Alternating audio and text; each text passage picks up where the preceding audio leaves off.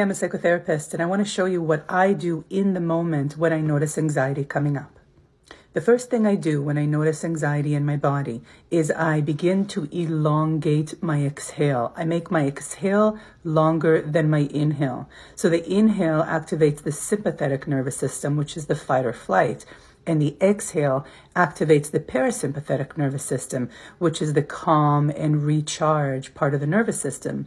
And so the longer our exhale is, the calmer we become.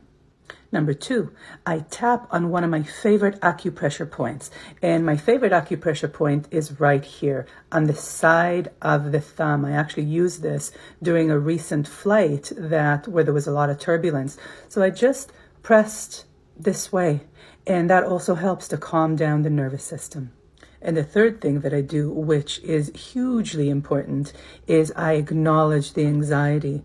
I let it know that I see it. I say, hey, anxiety, I see you. I know you, my old friend. And when we do that, we get mindful. We get distance from it. We're no longer enmeshed in it, that the anxiety is us, but it's something that's external to us that we can then work with. Shortcast Club